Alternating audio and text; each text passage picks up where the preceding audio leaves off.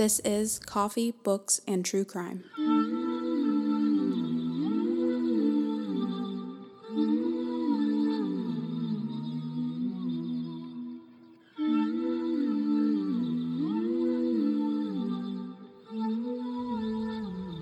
Hey guys! Hey! This is one of your hosts, Nicole. And this is your other host, Amanda. And we are Coffee, Books, and True Crime. We are going to be talking about 3 different murders that occurred in Columbus, Ohio. And we have a very special guest on our show today, our dear friend, Chrissy. Say hi, Chrissy. Hi, everyone. And she is going to give us her personal connections with each of these murders. She was born and raised in Columbus, Ohio, but these still hold a special place in her heart. So the first murder that we're going to be talking about today is regarding Zach Buechner. And just to give a little bit of background on what happened there, Zach Buechner was involved in a dispute inside a home located in the 400 block of Pamlico Street on the far west side on a late Friday night where he was shot. Buechner was being driven to the hospital when the vehicle he was riding in crashed at Norton Road and Sullivan Avenue. Officers who were responding to the crash found Buechner inside the vehicle. Zachary Buechner died shortly after midnight at Doctors West Hospital. Police charged Joshua M. Hall, 19, of Galloway, with 1 count of murder in connection. Hall had turned himself in. So I guess to kind of get to know a little bit more about your relationship with Zach, how did you know Zach? Zach and I had grown up he lived about 2 houses down the street from me growing up, and we used to, play outside together. We used to hang out at each other's houses all the time. We were inseparable growing up, and then, obviously, like any relationship, when you get into high school, it kind of drifts off. So, like neighborhood, childhood friends. Neighborhood, childhood friends. Now, you had told us before, whenever we were talking, that there was another man involved with trying to save Zach. You want to talk about that a little bit? Yes, one of his friends was there when it happened, and he got him in the car, tried to drive him to the hospital, was trying to keep him alive while he was in the car, but while they were on the way to the hospital, they crashed. Where did he crash at? In front of St. Cecilia, which is a Catholic church off Norton Road. Wow. So what was the dispute over? Do you know?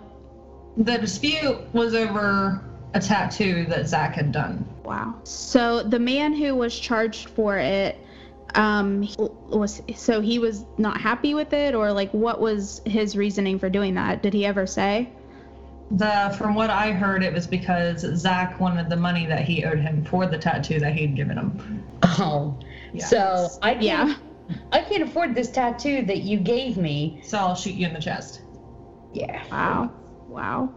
So how long did it take him to turn himself in? That I'm not really sure. Honestly, I think he went on the run before he actually did turn himself in, because I know that during the time he was dating a girl it was when we were still in school, and he was dating this girl, and they couldn't find her either for a while. Did you know Josh as well? Yes, I knew Josh. Oh, wow. That's rough. Were you close with Josh like you were with Zach? Not really. I mean, we were in the same grade when we were in middle school. We were kind of close, but he got into a different crowd than I did. Started doing things that I wasn't all about. No. So what kind of charges did Josh Hall end up getting? I believe he got first-degree murder. I think in what I was looking up on Zach, which unfortunately there's not a whole lot of information out there about him. They didn't cover his death very well. I mean, during that time and that was in the year 2010. It's been 10 years since this happened. Yeah. And from what I found, the only charge I could find was 1 count of murder. Mm-hmm. Wow. It didn't go into any details like... Yeah. I do know that he is out now. Oh. Of course he is. Wow. So this murder occurred in 2010, and it's not even... So he must have gotten less than a 10-year sentence to already be out, which I just think for murder is insane. Good behavior or not, that's just nuts. You took somebody else's life. You killed somebody. Yeah. I mean, do you think that is justice? No, I don't, because his family, Zach was a sweetheart, and he meant the world to his mother and his father, And I know his dad has a lot of health issues, and he was very close with his cousin and his grandmother. Wow. So, I mean, he was a good kid growing up, always nice, just like completely respectful to everybody. Was Zach still in school whenever this happened, or had he recently He already graduated? graduated. He was a year out. So young. And the guy who did it was super young too. So Yeah. the guy who did it was 19. Mm-hmm. Wow. So they were either in the same grade or just He was 19, but he was in my grade. He was a senior that year. So were Zach and Josh friends, or did they just know each other? And how did that all come about? Yeah, they were friends. They hung out with the same crowd, same group. Do you think there was drugs involved to make them make bad decisions? Maybe. The only reason I would say that is because I never knew Zach to do anything hard. And I mean, I could see them probably doing marijuana, but I couldn't see them doing anything harder than that. I was just trying to come up with a reason of why a 19-year-old would shoot somebody over a tattoo that would make sense. I mean, not that, that would justify it or anything, but it would help me wrap my head around it a little bit more. And I would imagine that was the argument he probably had at his court hearing, was that it was a impulsive, heat of the moment, not calculated, which is probably why his sentence was as light as it was. Like a crime of passion type deal. Yeah, I'm not saying that's right at all. I disagree with it. If you killed somebody, you killed somebody. But that argument of it was a heat of the moment thing, and I didn't pre-plan this. It wasn't premeditated.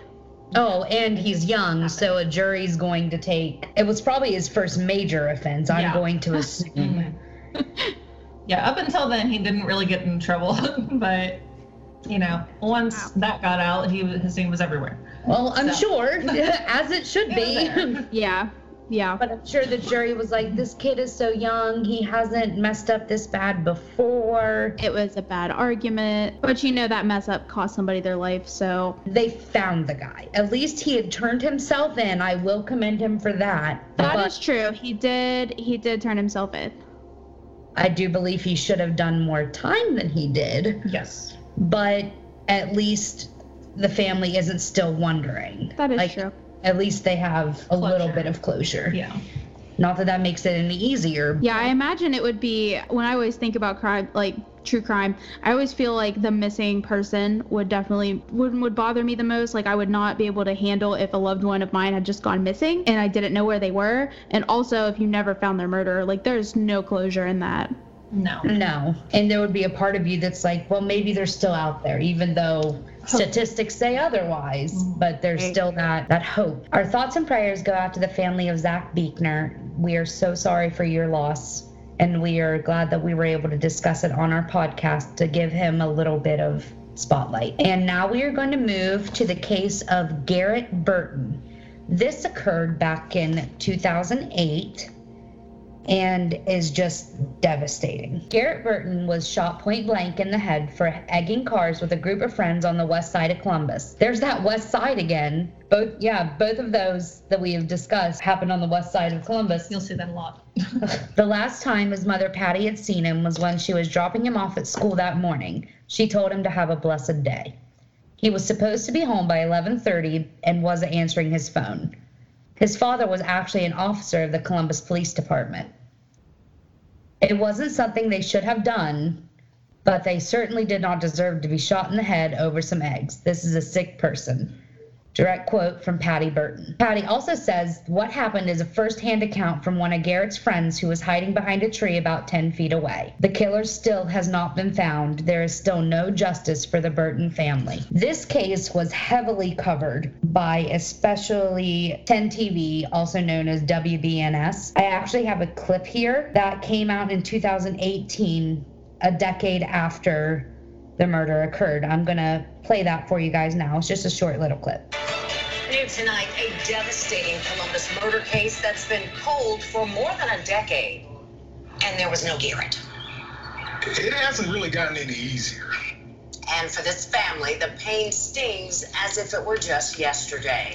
Thanks for joining us tonight at 11. I'm Yolanda Harris. And I'm Jerry Revish. This is a story 10 TV has covered numerous times over the years, from the night of the crime to the funeral to the search for the killer. 10 TV's Frank Somerville is in the Digital Broadcast Center with a new interview you'll only see on 10 TV. Jerry, Yolanda, imagine taking your child to school. You drop them off, they're safe. Then that's the last time you see them alive. That's what happened to the family of Garrett Burton. He was 16 when he was murdered, almost 11 years ago. His killer never been found. Police say it happened in the early morning hours of August 30th, 2008, just off of Hilliard Rome Road after an incident that involved egg throwing at cars. Now tonight, only in a story you will see on 10 TV, the family of Garrett Burton tell me how they keep hope, how they hold on to his memory, and how they're learning to let go. She Knows Let Go by Dwayne Woods was playing that morning. She remembers that. The symbolic song about releasing your struggles to God is almost personal now. It was playing the last day she saw him when she dropped her son off for his third day of his junior year at Westland High School. He was too big for kisses now, being in high school and all, so she settled by touching his forearm and told him to have a blessed day. And I kneel down to pray. The rest of it, she just doesn't understand. You just don't understand. A lesson Patty Burton learned long ago from her 16-year-old son. He says, Mom, he said, you don't understand. Those are his words to me all the time. You don't understand. The unknown going on 11 years now. It was late. He's past his curfew. Friday night, August 29th, 2008. And there was no Garrett. Garrett wasn't answering his phone. He was supposed to be home by 11:30. Older brother Jordan had said 2 friends had picked Garrett up after school. Next thing I know, there's all this commotion outside. Pitch black. 2 officers in suits came to her door, then came in.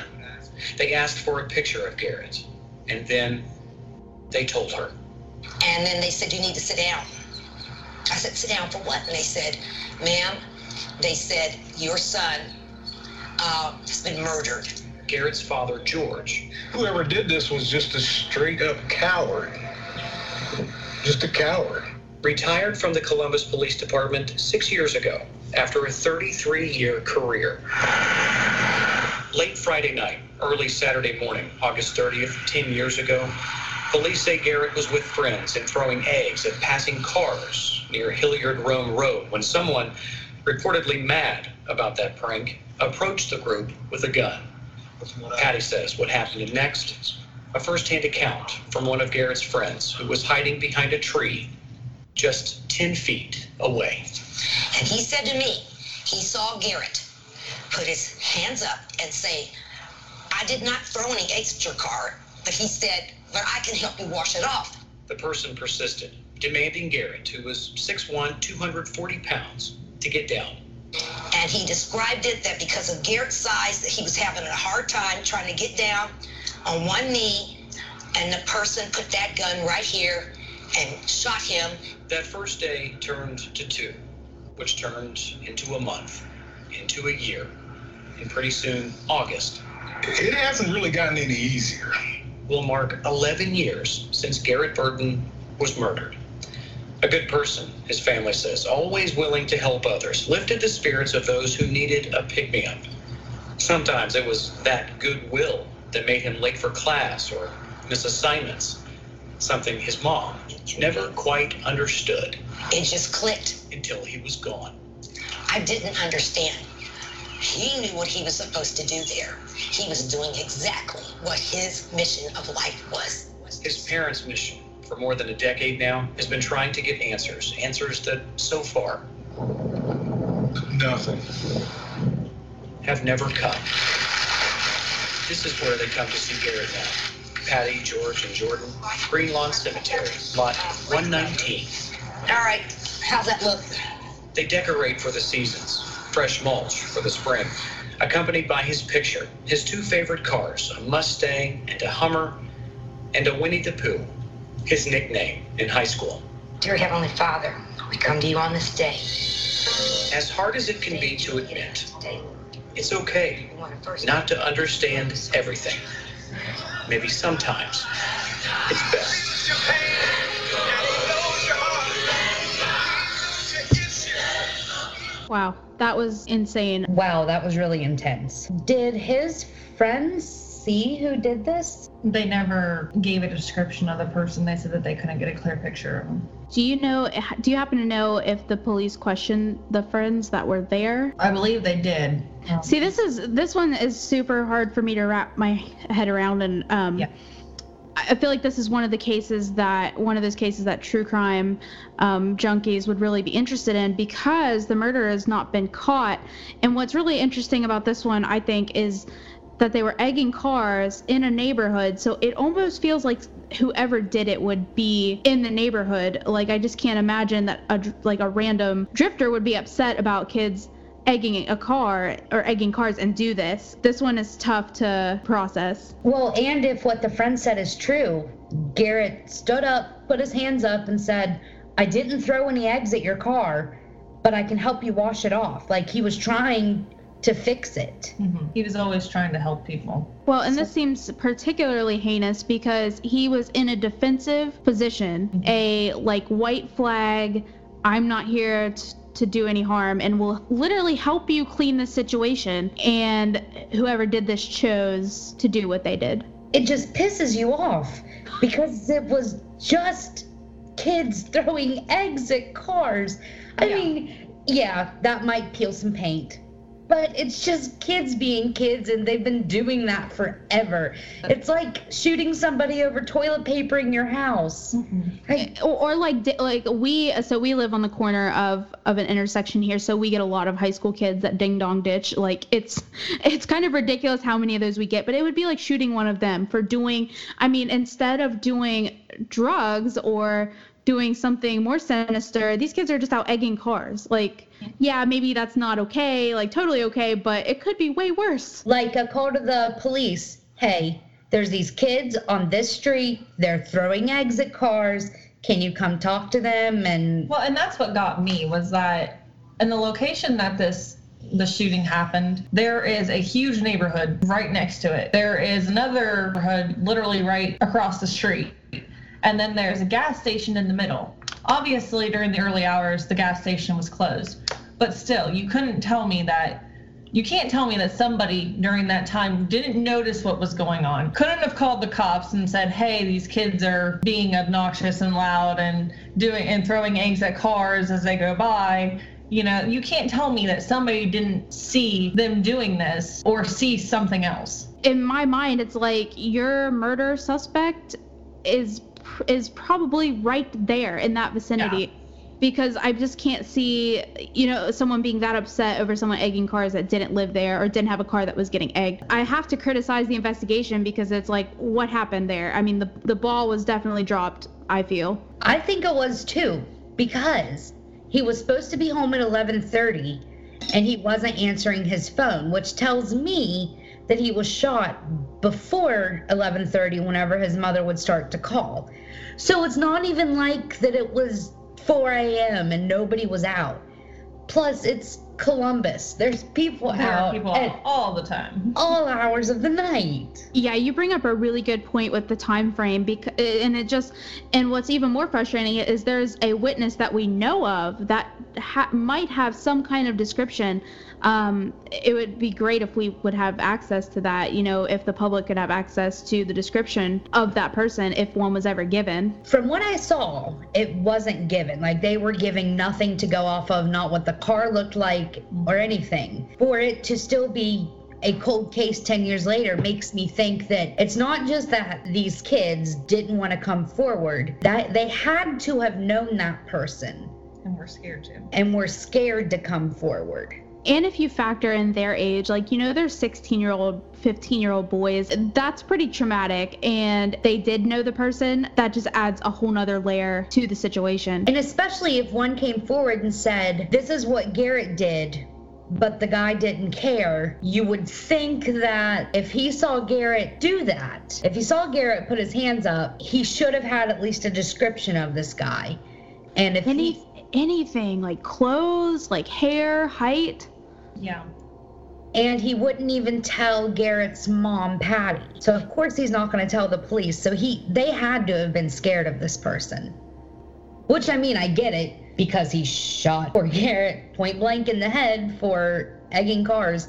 But it almost seems like it's deeper than that. Well, yeah, and so you have this kid who is maybe even scared to come forward with it, and he now knows that this guy got away with it. So why wouldn't this guy get away with killing him if he had any information to share? Or lady? I mean, I guess I just assumed that it was a guy that did the shooting, but yeah, it doesn't say either way on that.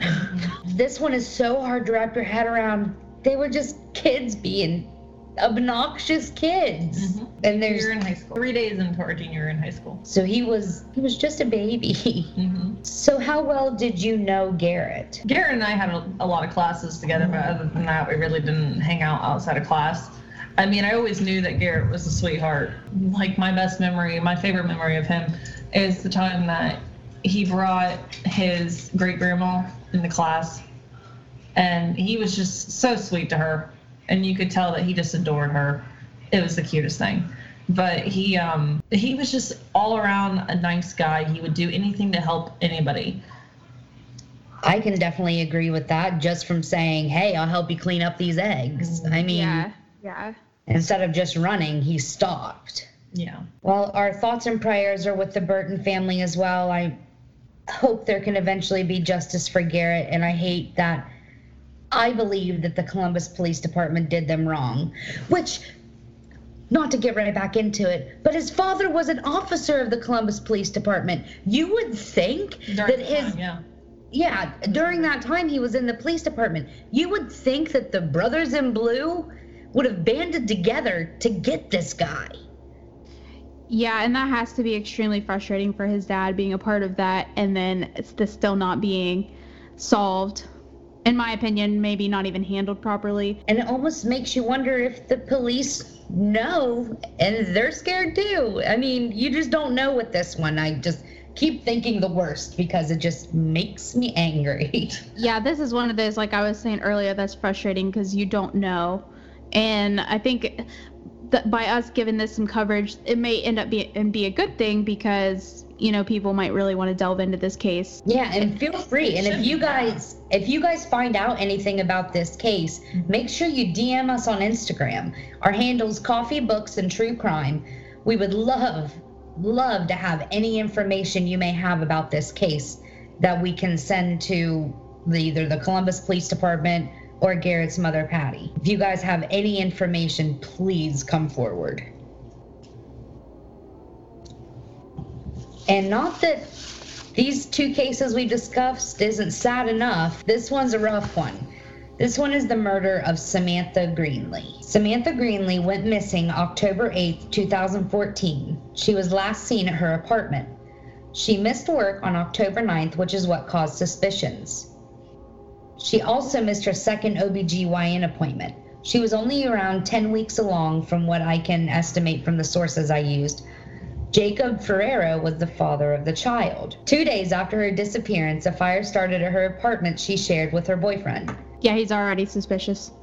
Right? Mm-hmm. And the cause of the fire, according to Jacob, it was started by their dog knocking over a candle. And then Ferrero fled the state to Kentucky to avoid all the chaos. Which, hello, another red flag. Yeah, random fire, didn't report her missing, and then flees. It was the dog, it's fine. Search parties were put together by Samantha's family and friends to attempt to find her. People were reaching out all over her Facebook account to try and get her to respond.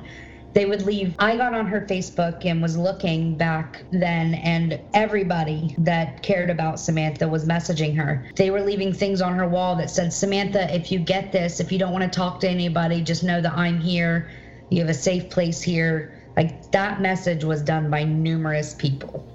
But what raised a red flag with that is that Samantha wasn't the kind of person that she'd go without talking to anybody. She wouldn't not speak with anybody. I mean, she would keep up with her mother. She talked to her mother all the time. She talked to Marissa all the time. Her sister Marissa, like, they spoke all the time. It's not very unlikely for her to just go off the grid. She is not the kind of person that would just vanish. So she like needed a getaway from Jacob or something. She would be like, hey mom, I'm okay, but I've got to go for a little bit and I'm going to shut my phone off. Exactly. But somebody would know where she is. Or at least the general vicinity. She wouldn't just run off. Speaking of her Facebook, on October 21st, Samantha's sister Marissa posted on her Facebook, if you were innocent and actually trying to find your unborn baby's mother, why wouldn't Jacob Ferreiro show up for a polygraph test? Not only once, but twice. Link it up, look at the info, help find my sister Samantha. She has been missing for 13 days. And oddly, there was a fire a few days later and her boyfriend Jacob didn't call the cops. Wow, so she was missing, at this point, she's been missing 2 weeks, and I love the sister's instincts that are like, no, this is your guy, and he's done something to my sister. Exactly. I'm honestly surprised it took Marissa 2 weeks to call him out like that. A lot of us suspected as soon as we heard about it that something was going on. And then more came out later about the abuse that Samantha was going through and that Jacob said that he was going through. And we'll get into that here in just a few minutes. We have some information on that too. On October 22nd, Samantha was found. Ferreiro led the police to the body after finally confessing. They found the body in a wooded area near Madison Christian Church and School in Groveport, Ohio. Ferreiro had turned himself into a fire station where his father was chief. Ferreiro confessed to beating her with a baseball bat and strangling her after an argument. That's not funny. That's not why I'm laughing. I wrote strangled her with a baseball hat. That's a new one. So I just had that visual of somebody. For a minute, I was like, no, that was super inappropriate. But I was going to say hat, and then I imagined this like big burly man strangling this little girl with a hat. Okay, well you're definitely gonna have to edit that out. Nah. Okay. Ferreiro confessed to beating her with a baseball bat and strangling her after an argument. He also confessed to burning down the apartment to cover up the blood and rest of the evidence. The fire destroyed 4 other units, leaving 14 people homeless. So not only has he killed this woman, he has also made 14 people homeless. Yeah. Prosecutors said after Ferreiro murdered Samantha, he wrapped her in a shower curtain, put her in a storage bin, and buried her in a shallow grave. It was found that there had been 3 domestic calls in 1 week in September. One call stated he had pushed her and was being aggressive and telling her to move out. Another said the boyfriend was trying to kick her out and take money from her. She said she was scared and pregnant. There used to be a clip somewhere on the internet that we cannot find where they actually had the recorded calls posted. And in the one call, you can hear just how scared Samantha is. Ferreiro had intentions on fleeing to Mexico, and rumor has it that his parents were going to help finance it. Yeah, rumor had it that they were going to help him get there. And remember, his father was one of the chief firemen. Ferreiro at first pled not guilty and claimed self-defense. Self-defense? When this girl was 90 pounds soaking wet. And pregnant. Yeah, and pregnant. Eventually, he changed his plea to guilty. He had waited almost 2 weeks to turn himself in because he turned himself in on the 22nd and she went missing on October 8th. And it took them 2 years to sentence him? Yeah, he wasn't sentenced till 2016. Yep. And we actually have a clip of when he was confessing to be not guilty because she was so abusive. So let me play that for you. I know that sounds cheesy, but I'm still hoping for some miracle to happen.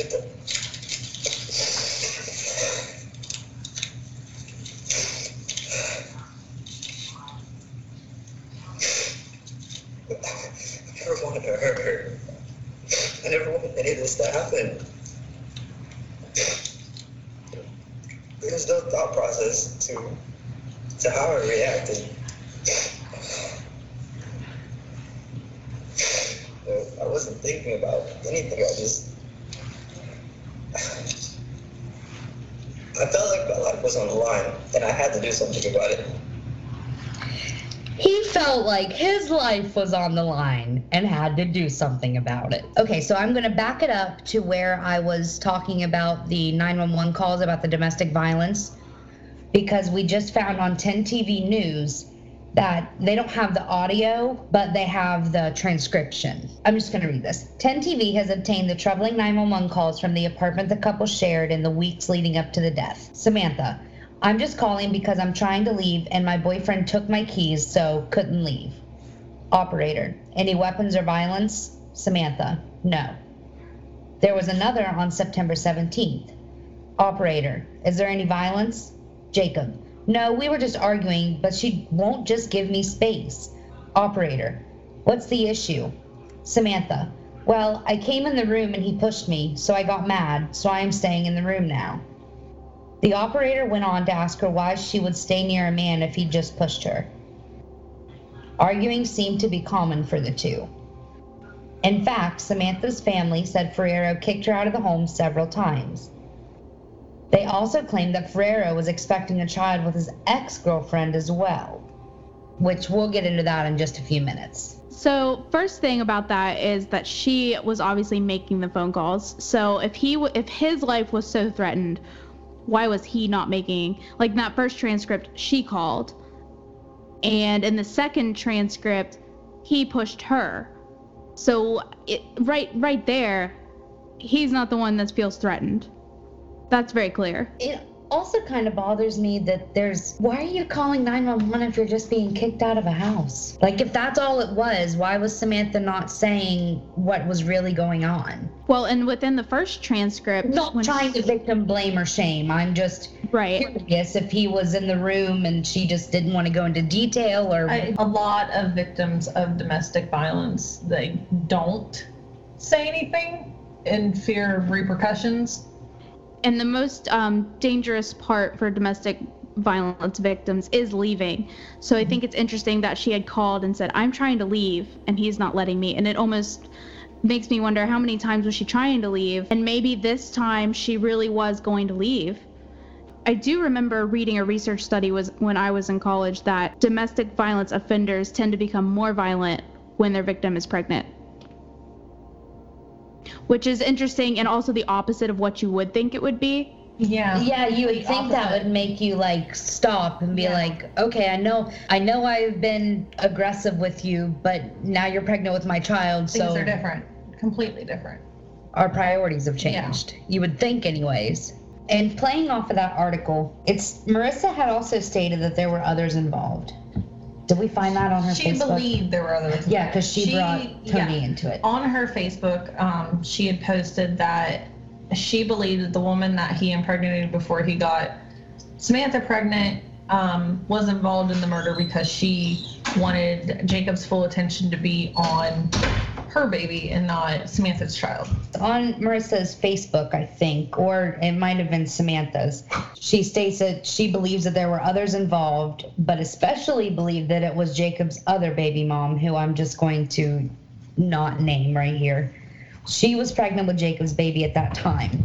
So Samantha had reached out to this woman and tried to foster a relationship because their babies would be siblings. And this woman did not reciprocate that relationship. No. Ferrero was sentenced to 45 years to life for the murder of Samantha Greenlee. So while this is all terrible, at least there's some justice for this family. Some justice, yeah. But I believe you had told me that the family was actually hoping for the death penalty. Yes, there's actually a video clip of that, of her grandmother and her mother. Okay, let's play that clip. Police found Samantha Greenlee's body. They say her boyfriend led them to her shallow grave. 10 TV's Shelby Croft live in Groveport, where officers found Greenlee's body this morning. I want him dead. I want him dead now. A grandmother who was holding nothing back, Darlene Bias, went into the woods with police and saw where Samantha Greenlee was buried. This is my granddaughter. He needs to be dead the hardest way possible. He is Jacob Ferrero, Samantha's boyfriend, father to her unborn child. It came to a point where he just ended up confessing. Police say Ferrero told them he hit Samantha in the head, that she was coming at him. Investigators had suspected Ferrero early on. Stuff just was not adding up. Plain and simple. This was not adding up. People just don't disappear. Samantha was last heard from October 8th. 2 days later, she missed a doctor's appointment for a pregnancy. And that afternoon, the apartment she shared with Ferrero caught fire. He didn't call 911 to report the fire and never told Samantha's family about it or that she was missing. I suspected because her car was there. They got in an argument that night, a Wednesday night. She's been missing, and the house set afire Friday. Arguing seemed to be common for the two. Family says Ferrero kicked Samantha out a few times. They also say Ferrero was expecting a child with his ex-girlfriend as well. Police say Ferrero led them right to Samantha's body. They actually brought him out here. He showed them this area, walked them down a path. The family had just gathered the night before to pray for her safe return. Now they're praying to make it through this tragedy. There's still hope for our family. We can still get through this as a family. Now, Samantha's body was actually found right back here. You can see behind that little park where that tree is with the gold leaves there. It's right underneath there. Now, we went by Ferrero's ex-girlfriend's house earlier today. She didn't want to say anything about this situation. Right now, Ferrero is charged with murder and aggravated arson, but the prosecutor says he could be charged with a second count of murder if it is proven that Samantha was pregnant. Reporting live in Groveport, Shelby Croft, 10 TV News. Thank you, Shelby. Tonight, we are learning more about the relationship between Samantha Greenlee and Jacob Ferrero. And more about the suspect himself, actually. We've been digging deeper into this all day long. 10 TV's Jeff Allen joins us live at the apartment the two shared in South Columbus. Jeff. Yes, good evening, Kristen. And 10 TV did speak with Ferrero's father today. He chose not to comment, but as you mentioned, we have been digging into that relationship that ended in tragedy and getting some new insight about that relationship as well as the man charged.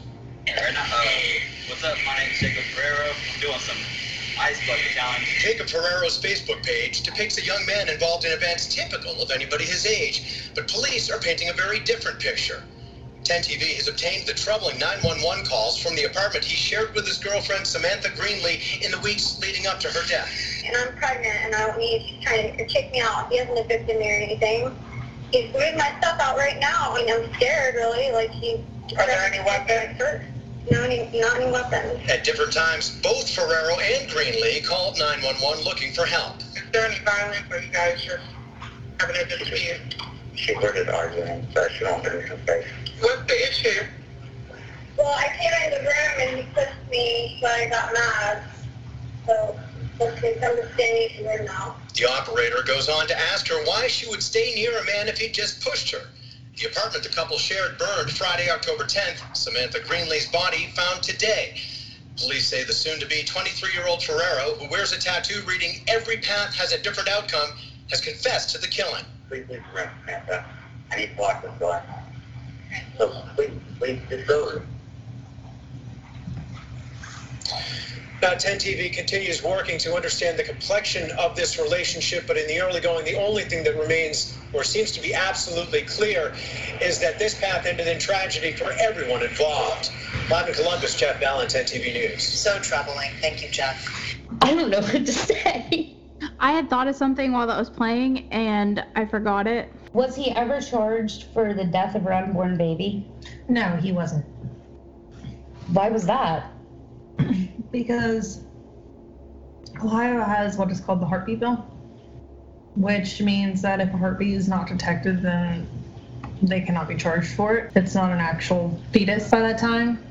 And so because she was only 10 weeks along. Mm-hmm. And a heartbeat hadn't been detected at that time, then they couldn't charge him with it. I think what was interesting about the scenario in which they both called, it's almost like it put her on the spot. And of course she's not going, I mean, a domestic violence victim is not going to say to the operator, oh, he's doing this, he's doing this, he's doing that. So she was almost backed into a corner on that call. Yeah, it's like he's wanting space, so he pushed her. Mm-hmm. She was probably more frozen than anything else. Like, I can't leave this room. I mean, while a valid question, but probably not appropriate for the moment, because she's going to say, I'm surprised she didn't say something like, oh, well, nothing's wrong. because a victim is not going to, especially in front of their abuser, say, yeah, he's hitting me and he's doing this and he's shoving me. And I mean, that's pretty risky territory. Yeah, that was just no tact came from that 911 operator. And if you guys listening to this find that some of our information isn't exactly correct, remember that we got a lot of our information on this case off of Samantha's Facebook. And a lot of this is just being remembered from Chrissy because she went through it. She experienced it. And I think what's really special about this episode is that we've gotten a chance to really look at the victims and remember who they are as people and to give them another voice, which is what they deserve. Exactly. And we're not that I think that in our other episodes we glorify the killers, but that's what a lot of people want to hear about. They want to hear how they did it, why they did it. And don't get me wrong, that intrigues me too, but I enjoy the cases that we are actually able to lift the victims up and give them another chance of being listened to, They're not forgotten. They're not forgotten, and really getting to be their voice. And these cases were really big in the Columbus area, but these are cases that are pretty rough that I've never heard of. Like, I don't know how I'd never heard of the Samantha Greenlee case, because there's a lot of information out there about it. We got the majority of our information from 10 TV News and from our special guest, Chrissy. I hope these families know that we are thinking of them. We are sending them happy thoughts and good vibes, and we hope that this gives their loved ones a little bit of light. Thank you, Chrissy, so much for coming on to our episode with us. Yes, absolutely. We have really enjoyed hearing your perspective on this. It's not every day that you know 3 people that were murdered. Yeah. That's not exactly something. Not exactly the highlight of my life, but I would say not. But I'm glad that we were able to give them another voice. That was my thing, was, giving them a chance for them to be known. It's not because just people about... should know them, and they should not be forgotten. Yeah. All right, guys. Well, on that note, we are going to wrap up this episode. We hope you guys enjoyed it as much as you can enjoy things like this. But we hope you guys learned something today, and if you guys have any cases you would like us to look at, make sure you head on over to our Instagram. Our handle is Coffee, Books, and True Crime. DM us, send us a message, comment. Let us know what you guys want to hear about. We're here for you guys. We want to tell you guys these stories. And I'm your host, Nicole. And I'm your host, Amanda. And we will see you next time. Bye. This is Coffee, Books, and True Crime.